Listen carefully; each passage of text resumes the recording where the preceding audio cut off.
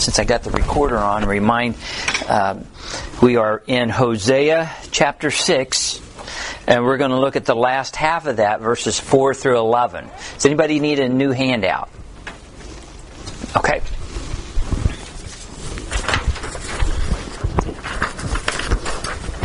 There you go, Catherine. Okay. So, we've been going through the book of Hosea, trying to learn and glean some things from the book of Hosea. And again, it's one of those books that, you don't normally hear anybody talk about. But yet Jesus quotes the book of Hosea several times during his ministry and his life here on earth. And in fact, he's going to announce or quote Hosea chapter 6 in the verses that we go through today. He quotes that verse 2 times in his ministry. So I'm like, wow. Again, the book of Hosea, Christ is using it in his life, so we need to pay attention to it. So Hosea was God's prophet. Again, I'm going to ask questions. See if you guys are paying attention. What tribes, what part of Israel did Hosea prophesy to? Northern kingdom, southern kingdom. Which one? I want to say northern. Northern. Okay. He is the prophet to the northern kingdom. Okay. In fact, he's the last prophet to the northern kingdom before they go into exile. Within 30 years of the book of Hosea being written, they are carried away captive into Assyria, the northern tribes. And so this was God's last-ditch effort to tell the people, hey guys, straighten up, and if you don't straighten up, you're going to go into captivity. Of course, we realize they didn't do that, did they? And so he is the prophet to the northern tribes, along with the book of Amos. Amos also was a contemporary of Hosea. Now, on the southern side, with the tribe of Judah, the prophet that would kind of fit in with Hosea and Amos is the man Jeremiah, the prophet Jeremiah. So you'll see a lot of the same things going on back and forth. You'll see the same things that Hosea and Amos is telling the northern tribes. Jeremiah is telling the southern tribes 100 years later. And I mean, it's just almost a repeat, okay? And so let me kind of go real quickly over this first half that we went through last week, review it. It says, the book of Hosea puts an emphasis on the restoration of Israel. So if somebody asks you, so why did God put Hosea in the book? Because it focuses on and tells you that God is going to restore the nation of Israel. And it'll throw some clues in there along the way, like we saw last week. Okay? And so at the end of chapter 5 and verse 15, we saw that God was finished with Israel until they acknowledged their sins and seek Him.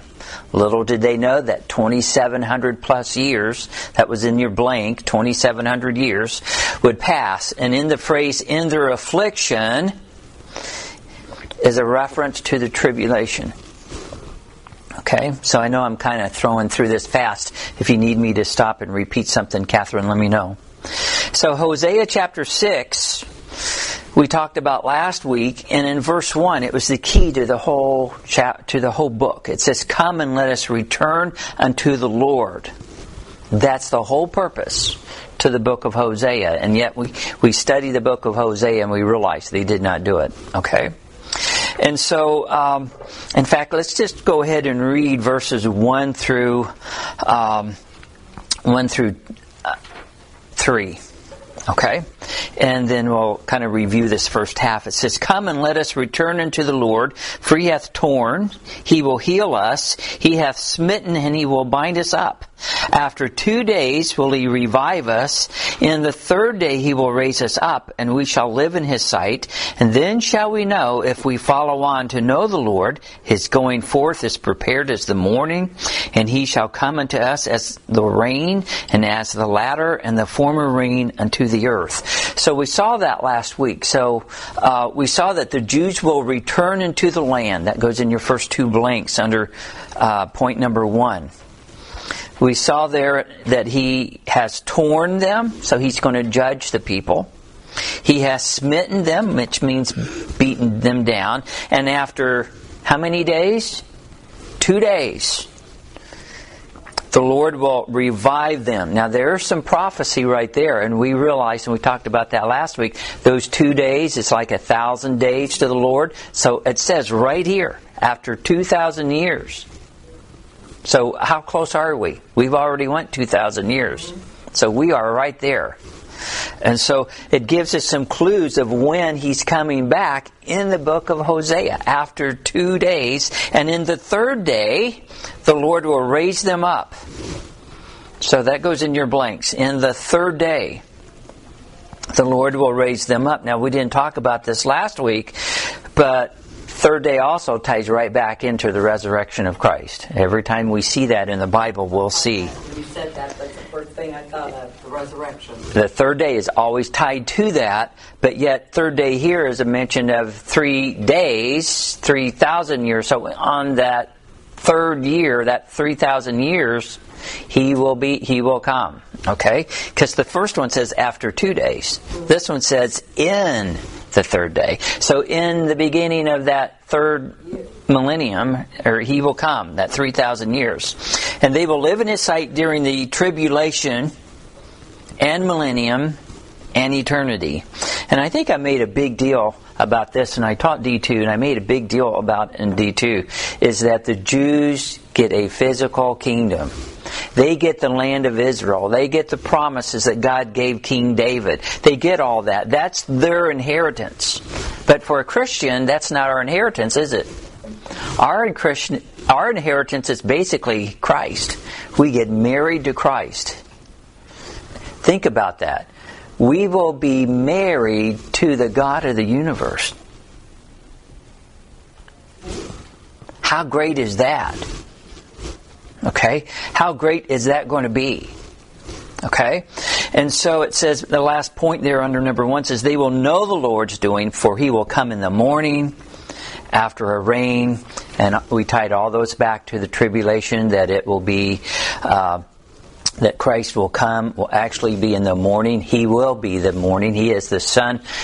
He is the morning star. He will come in the morning, first light, and it will be after a rain. And we made and the deal about why is the rain so important? Because it hasn't rained for 3.5 years at that point. So with this saying, He's coming in the morning and after a rain, why do people think that He's going to come in the fall in the evening?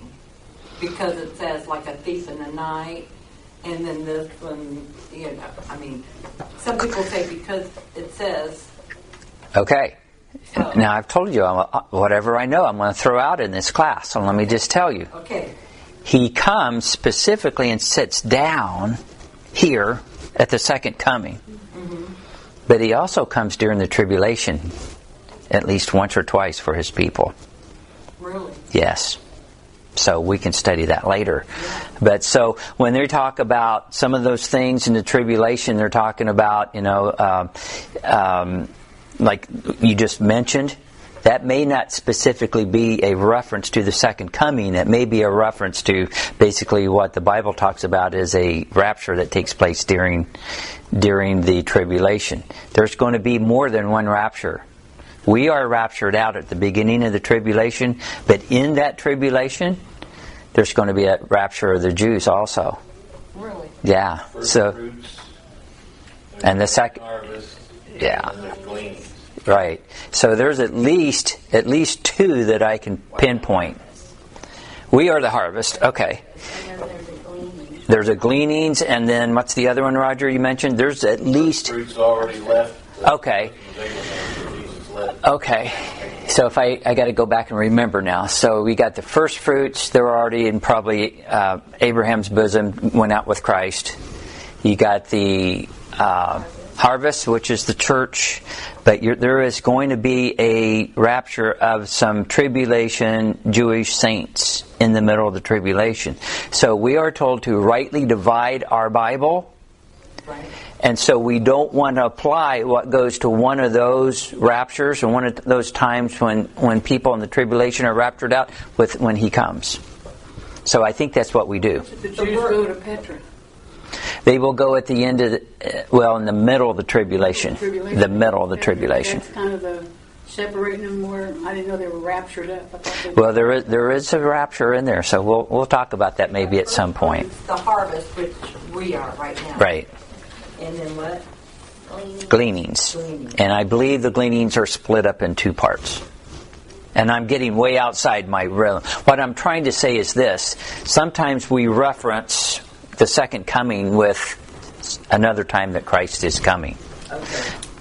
Okay? Oh, man.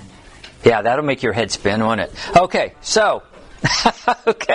so where are we at? So we've got the come in the morning, we got after the rain. The other thing you mentioned was a lot of people believe He's going to come at the Feast of Trumpets.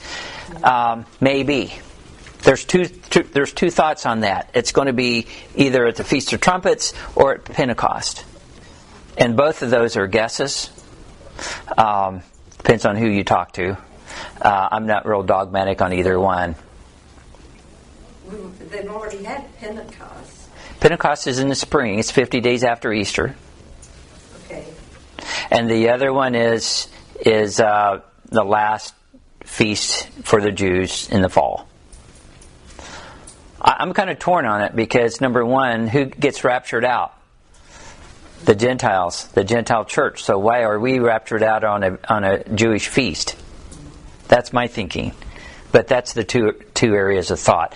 But again, when Christ comes back and sits down in Jerusalem and he splits the Mount of Olives in two, it will be in the morning, no matter when it happens, and it'll be after a rain. Because that's what the book of Hosea says. Okay? So I got it, because I'm thinking, there for a minute I thought you said there was going to, my brain thought that you meant there was going to be another Pentecost. And I said, wait, we already had that. No. But now you're explaining that it's so many days after Easter, and right. The other one's in the fall, and I got it now. And now I'm saying, okay, so He could come. Hosea says... he says it'll be in the morning after rain. Right. And we'd have to go to another place or two to find whether it's at the Feast of Trumpets or whether it's at Pentecost. I'm just telling you that's the two main thoughts. Okay. So just stick that in the back of your head. Okay, so a lot here. Okay, a lot here. And so this chapter is a little different than the rest of the chapters because the rest of the chapters start off with doom and gloom and then they end up with God's going to restore them. This one starts off with God's going to restore them, and then guess what happens? Now it goes back to doom and gloom. But we can learn from that if we're paying attention, okay? So we're going to read verses 4 through 11, and we're going to wrap this all up today in chapter 6. It says, verse 4 says, O Ephraim. Okay, again, in the book of Hosea, Ephraim is who? He's referring to the northern kingdom. They just happen to be the biggest tribe, so sometimes he'll call the northern tribes by Ephraim. Okay? So Ephraim, what shall I do unto thee? O Judah, what shall I do unto thee? For your goodness is as a morning cloud, and as the early dew it goeth away. Wow, that's a compliment, isn't it? It'd be like, how would you like God saying, "Oh, your goodness, Bob, is like the morning dew, but it passes away pretty fast." I'm like, no, it's like they've got a little bit of goodness, but it fades. Okay, he goes, therefore have I hewed them by the prophets, I have slain them by the words of my mouth, and thy judgments are as the light that goeth forth. For I desired mercy and not sacrifice, and the knowledge of God more than burnt offerings. Now let me read that again, because that is key.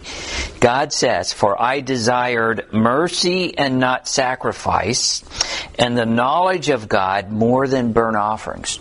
So let me, real quickly, I'm going to beat on this but mention it several times. God is more worried about your relationship with Him than by the things you do. Okay? And I'll just throw this out. So, our team in Oaxaca, Mitch and Jody and Luke Fleshman, Caleb Larkham, and Mickey. What's Mickey's last name?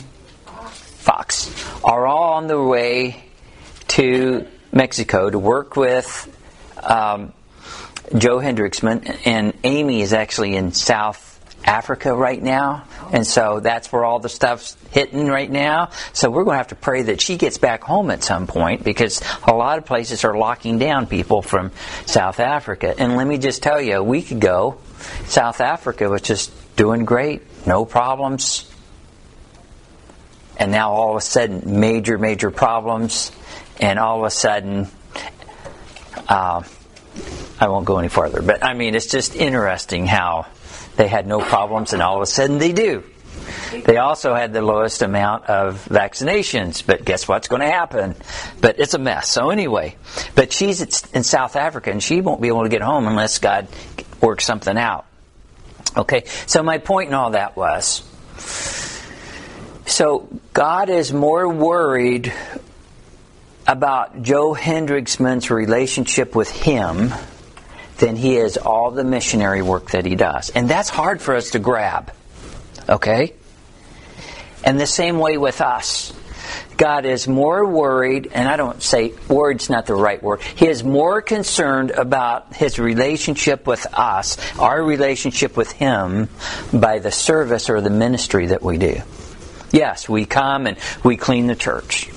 Yes, we come and we're going to do Christmas boxes. Yes, we come and we do all kinds of things. We work in Bible school. We put Bibles together. We do all this stuff. But God's more worried about our daily relationship and walk with Him than He is with all the stuff that we do.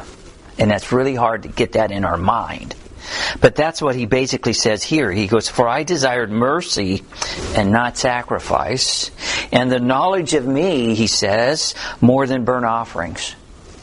He goes, "Guys, you did a little more offerings than you need, burnt offerings than you should have done. You should have been praying and working with me." Verse 7, "But they like men have transgressed the covenant. There have they dealt treacherously against me. Gilead is a city of them that work iniquity, and is polluted with blood, and as troops of robbers wait for a man, so the company of priests murder in the way by consent." Now that's pretty bad, and I've mentioned that a week or two ago. When the religious hierarchy, when the priests get involved with the magistrates or the government, when they connect in an evil way, it's bad. They have priests being the robbers now. Do you think God is not upset with these people? His heart's not broke. He says, and as troops of robbers wait for a man, so the company of priests murder in the way by consent, for they commit lewdness. I have seen a horrible thing in the house of Israel. There is whoredoms of Ephraim. Israel is defiled. Also, O Judah, He hath set an harvest for thee when I return the captivity of my people. So let me try to unpack some of this a little bit here. So basically we're talking about, it went from God's going to restore him, and it just slid back to, let me show you your evil ways again, guys. And so we need to learn from that, because in Hosea chapter 1 through 3, remember Hosea was told to marry somebody? Who was it he told? Gomer. And Gomer was a prostitute. And he says, marry a prostitute. Am I glad I'm not Hosea? And yet that whole thing went south, right? She stepped out on him, committed adultery on him, finally left. That whole thing was an object lesson for the rest of the people. It was an object lesson for Hosea to understand just how hurt God was because of His people whoring after other idols and going after other idols. And so it was an object lesson. Hosea was an object lesson for who? Let me just ask you, who is Isaiah the object lesson for? Israel. But yet, who else? Not just Israel, us. We need to be paying attention. So when we get to the point like, oh, Hosea doesn't have anything to do with me, you better stop and take a look at it and see what can we learn from that. You got Romans 15:4 says, things are written aforetime were written for our learning. All Scripture is profitable for doctrine. There you go. So, yes? This problem with the priest being out robbing people along the road. Doesn't that kind of go back to, was it Eli that had the two sons Mm-hmm. that were perverting the sacrifice? Yeah, they were taking all the meat and they wouldn't let it be sacrificed. They'd taken the choice pieces of the meat that was being sacrificed and pulled it out for their use. And they're threatening you if you didn't turn it over. Right, and if you didn't do it, they'd take it by force. And then they were having sex with all the women coming. I mean, it was a mess. So when the priests are evil, the people are evil because they just teach them to do what's wrong. So it's a object lesson also for us, okay? It should have been an object lesson for the nation of Judah because it took them 100 years to get to this point, and they just did the same thing that the northern tribes did. So God puts things in, so you're always wondering, so why did God put Hosea in the book? For a lesson for us, for us to learn from, for the Israelites to learn from. And I mean, when God does it, He does a good job doing it because He's going to hit us all. He's going to get the Jews at that time point. He's going to get the Jews all the way up until now. He's going to get the Gentiles in that, and He's going to get the Jews in the tribulation. He's going to all work from that. That's how deep God's Word is. It's going to fit them all if they're paying attention, if they're rightly dividing it, and they're seeing what applies to them. So we're going to look at their evil ways. Okay, so Ephraim and Judah's goodness is temporary. Remember, I saw we looked at that. It's like the morning dew. And he goes, I sent you my prophets. The bullet points you have on your handout says, I sent you my prophets. I have given you my words, and I have sent to you my judgments. Wow. He goes, I have sent to you my prophets. And so what did the prophets do? They gave God's word to the people. So I would liken a prophet to a preacher today.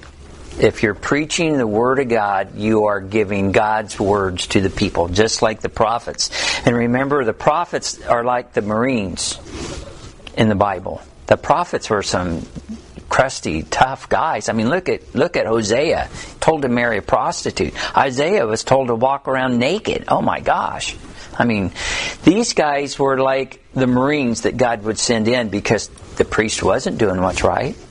The king wasn't doing what's right. The people wasn't doing what's right. They wasn't listening to those people, so God had to send the special forces in, which was the prophets. Every time, now you can check me out on this. You told us once before that every time we was really messing up, wasn't listening, God sent a prophet. That's right. Now check me out on that. I have not checked everything out, but every time I see a prophet show up, things are a mess. Because if God's Levites and His priests and everything is working like they should, the society should be working great. Things should be rolling. People should be learning about God's Word. People should be, the right sacrifices are being done. Everything, God put everything in place that they needed for that society. But yet when they started breaking down, God goes, okay, I got to send my special forces in, the prophets. So keep that. When you read through the Bible, when you see a prophet, just kind of check around. How's the nation of Israel doing? How are the people doing? Or if they're doing what's right or are they not? And I will bet you that they're always in disarray. So keep that in the back of your mind. So he goes, I've sent you my prophets. And today I would liken it, I've sent you my preachers. I've given you my words. Do we have His word today? Okay. And then he says, I have sent you my judgments. Ooh, now we don't want to think about that.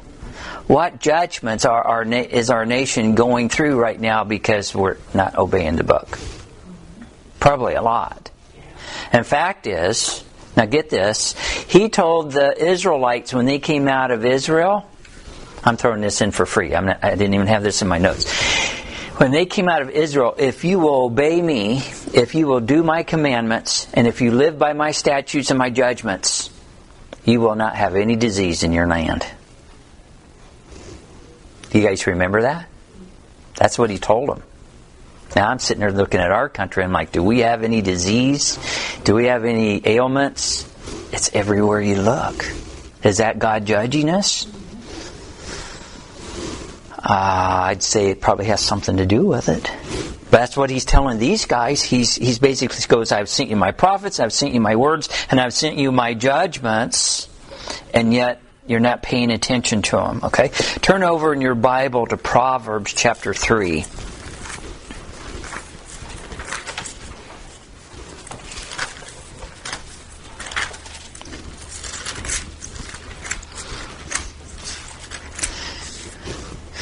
Proverbs chapter 3, and let's look at 11 and 12. And this is we use this in discipleship. It says, "My son, despise not the chastening of the Lord, neither be weary of his correction. For whom the Lord loveth, he correcteth, even as a father the son, in whom he delighteth." Okay, so we know that. We teach that in discipleship, that once you become God's son, and you're doing what's wrong, God's going to chastise you. He's going to allow things to happen in your life that are not pleasant, because He wants you to come back. He wants you to do a 1 John 1:9 and get things right. Well, the same thing was going on here. He wanted them to come back to Him. And all through the book of Malachi, all through the book of the major prophets, He would send judgments and calamity on the nation, and yet they would not return to Him. But that's what He wants. He goes. He even told Malachi. He goes, "Tell the people." He goes, "I allowed all this stuff to happen to you."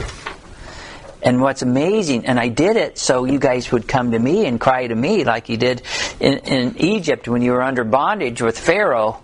But all this stuff happened to you, and yet you didn't even come to me. Well, they wouldn't trust in Him. Number one. Okay. So He goes, "I've sent you my judgments." Okay. And then in verse 6, like I said, this is a key verse back in Hosea. And if I don't get anything across today, this is what I want to get across.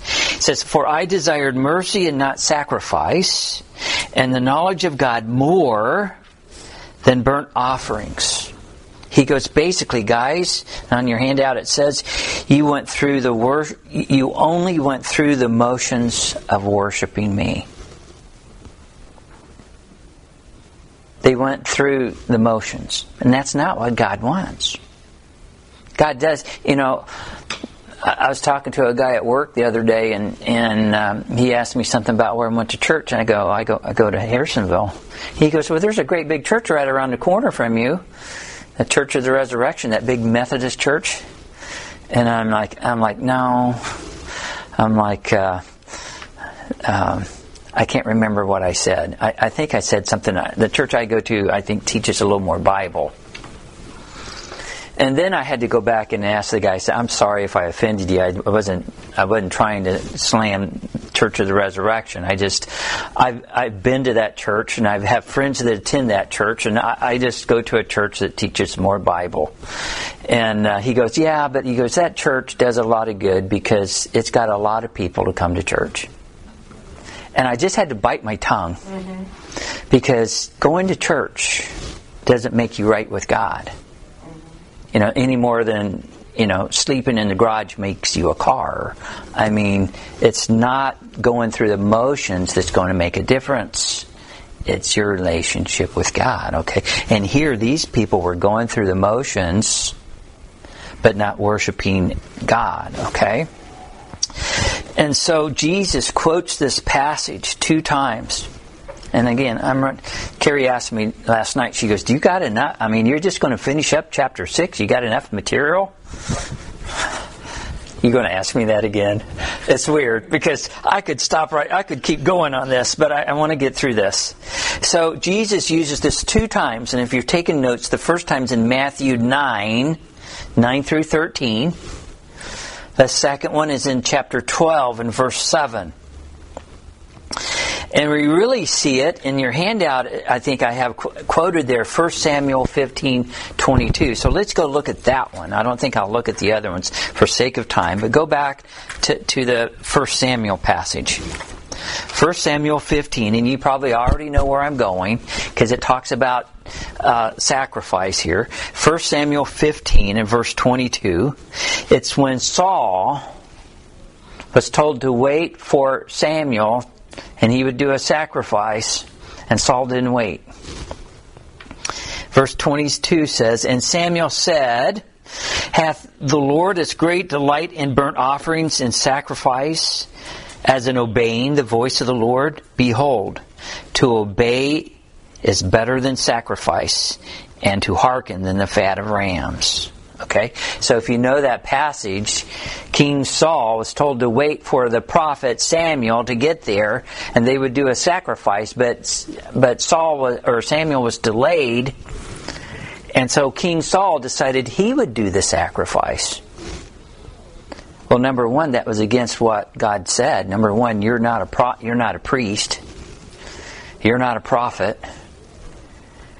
You're the king. Kings do not do the sacrifice. They may bring the sacrifice, but they don't actually present the sacrifice. So he took on the order of a priest there, and because of what he did there, God took the kingdom from him, if you go back and study it. This was huge with the Lord. He goes, it's better to obey God than to do a sacrifice. Okay? He told the king, it's better to obey God than to do a work for God. And that's what we see here in the same passage in Hosea. He says, you went through the motions, but you really didn't worship me. Verse 6 again says, for I desired mercy and not sacrifice, and the knowledge of me, God, more than burnt offerings. I want you to obey what I say, not just go through ritualistic offerings. Okay? Hearken means to sacrifice. To hearken?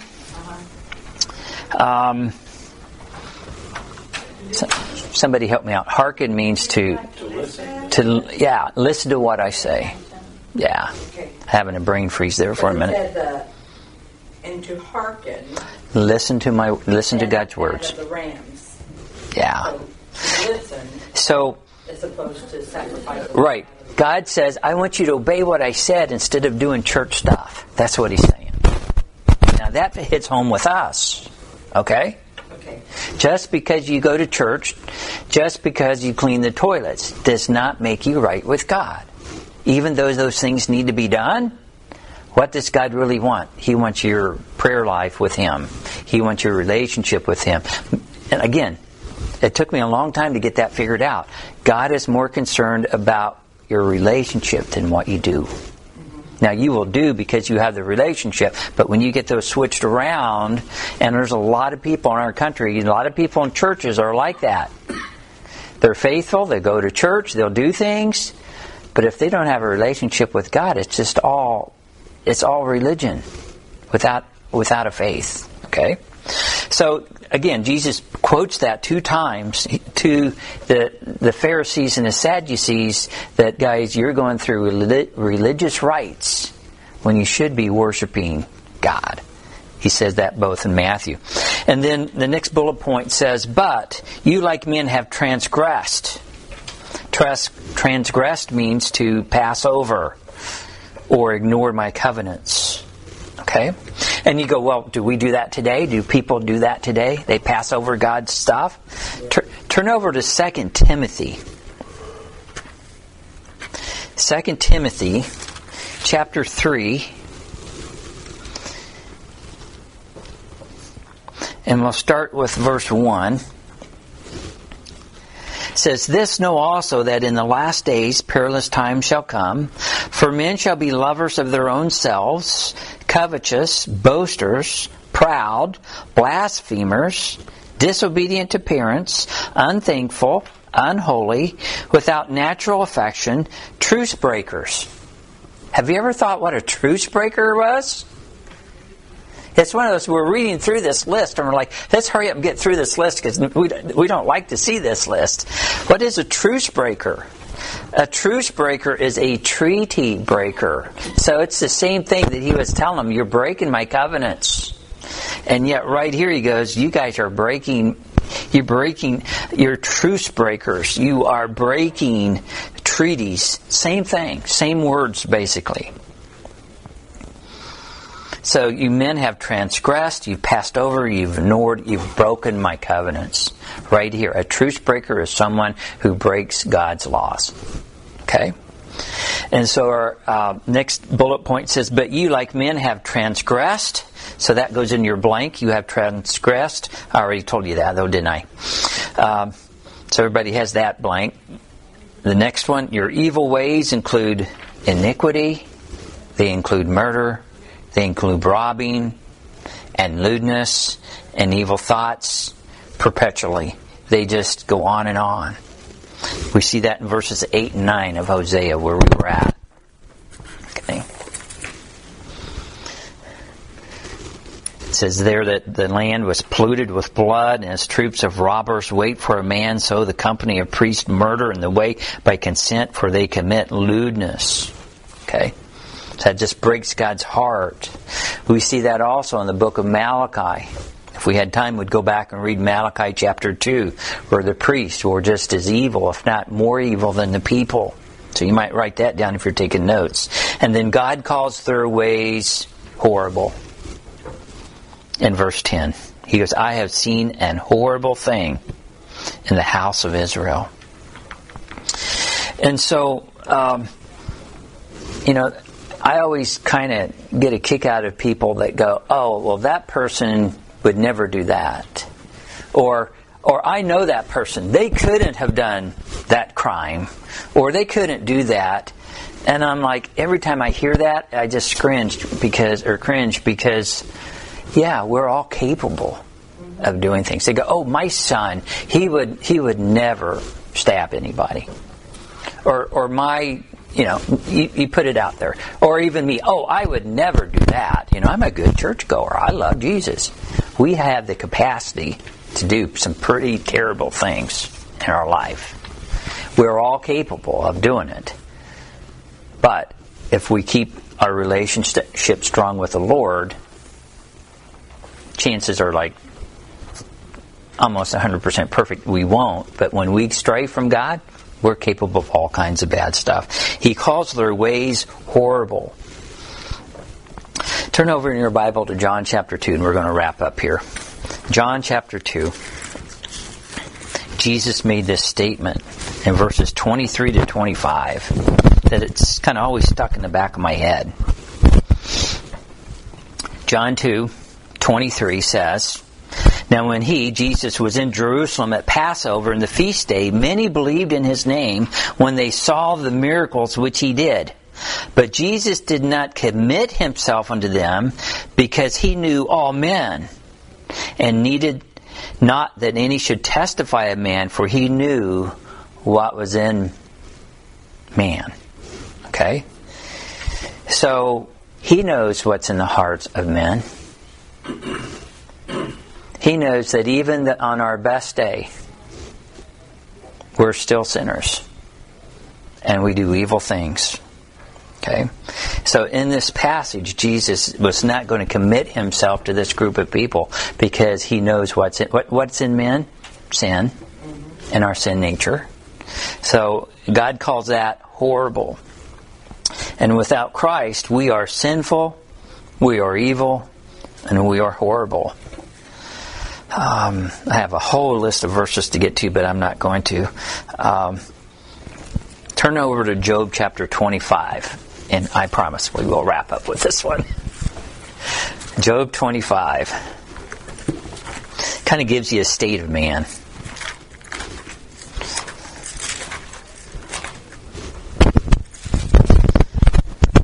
Just when you think you're all that in a bag of chips, like we've heard people talk about. I think I use that more than Brian does anymore. He used to use that all the time. I got so used to using it, then I started using it, and then I don't hear him use it anymore. Job 25, verses 4 to 6. Let's just read 1 through 6. It says, Then answered Bildad the Shuhite, and he said, Dominion and fear are with him. He maketh peace in his high places. Is there any number of his armies, and upon whom doth not his light arise? Verse 4. How then can man be justified with God? Very good question. Or how can he be clean that is born of a woman? Behold, even to the moon, and it shineth not.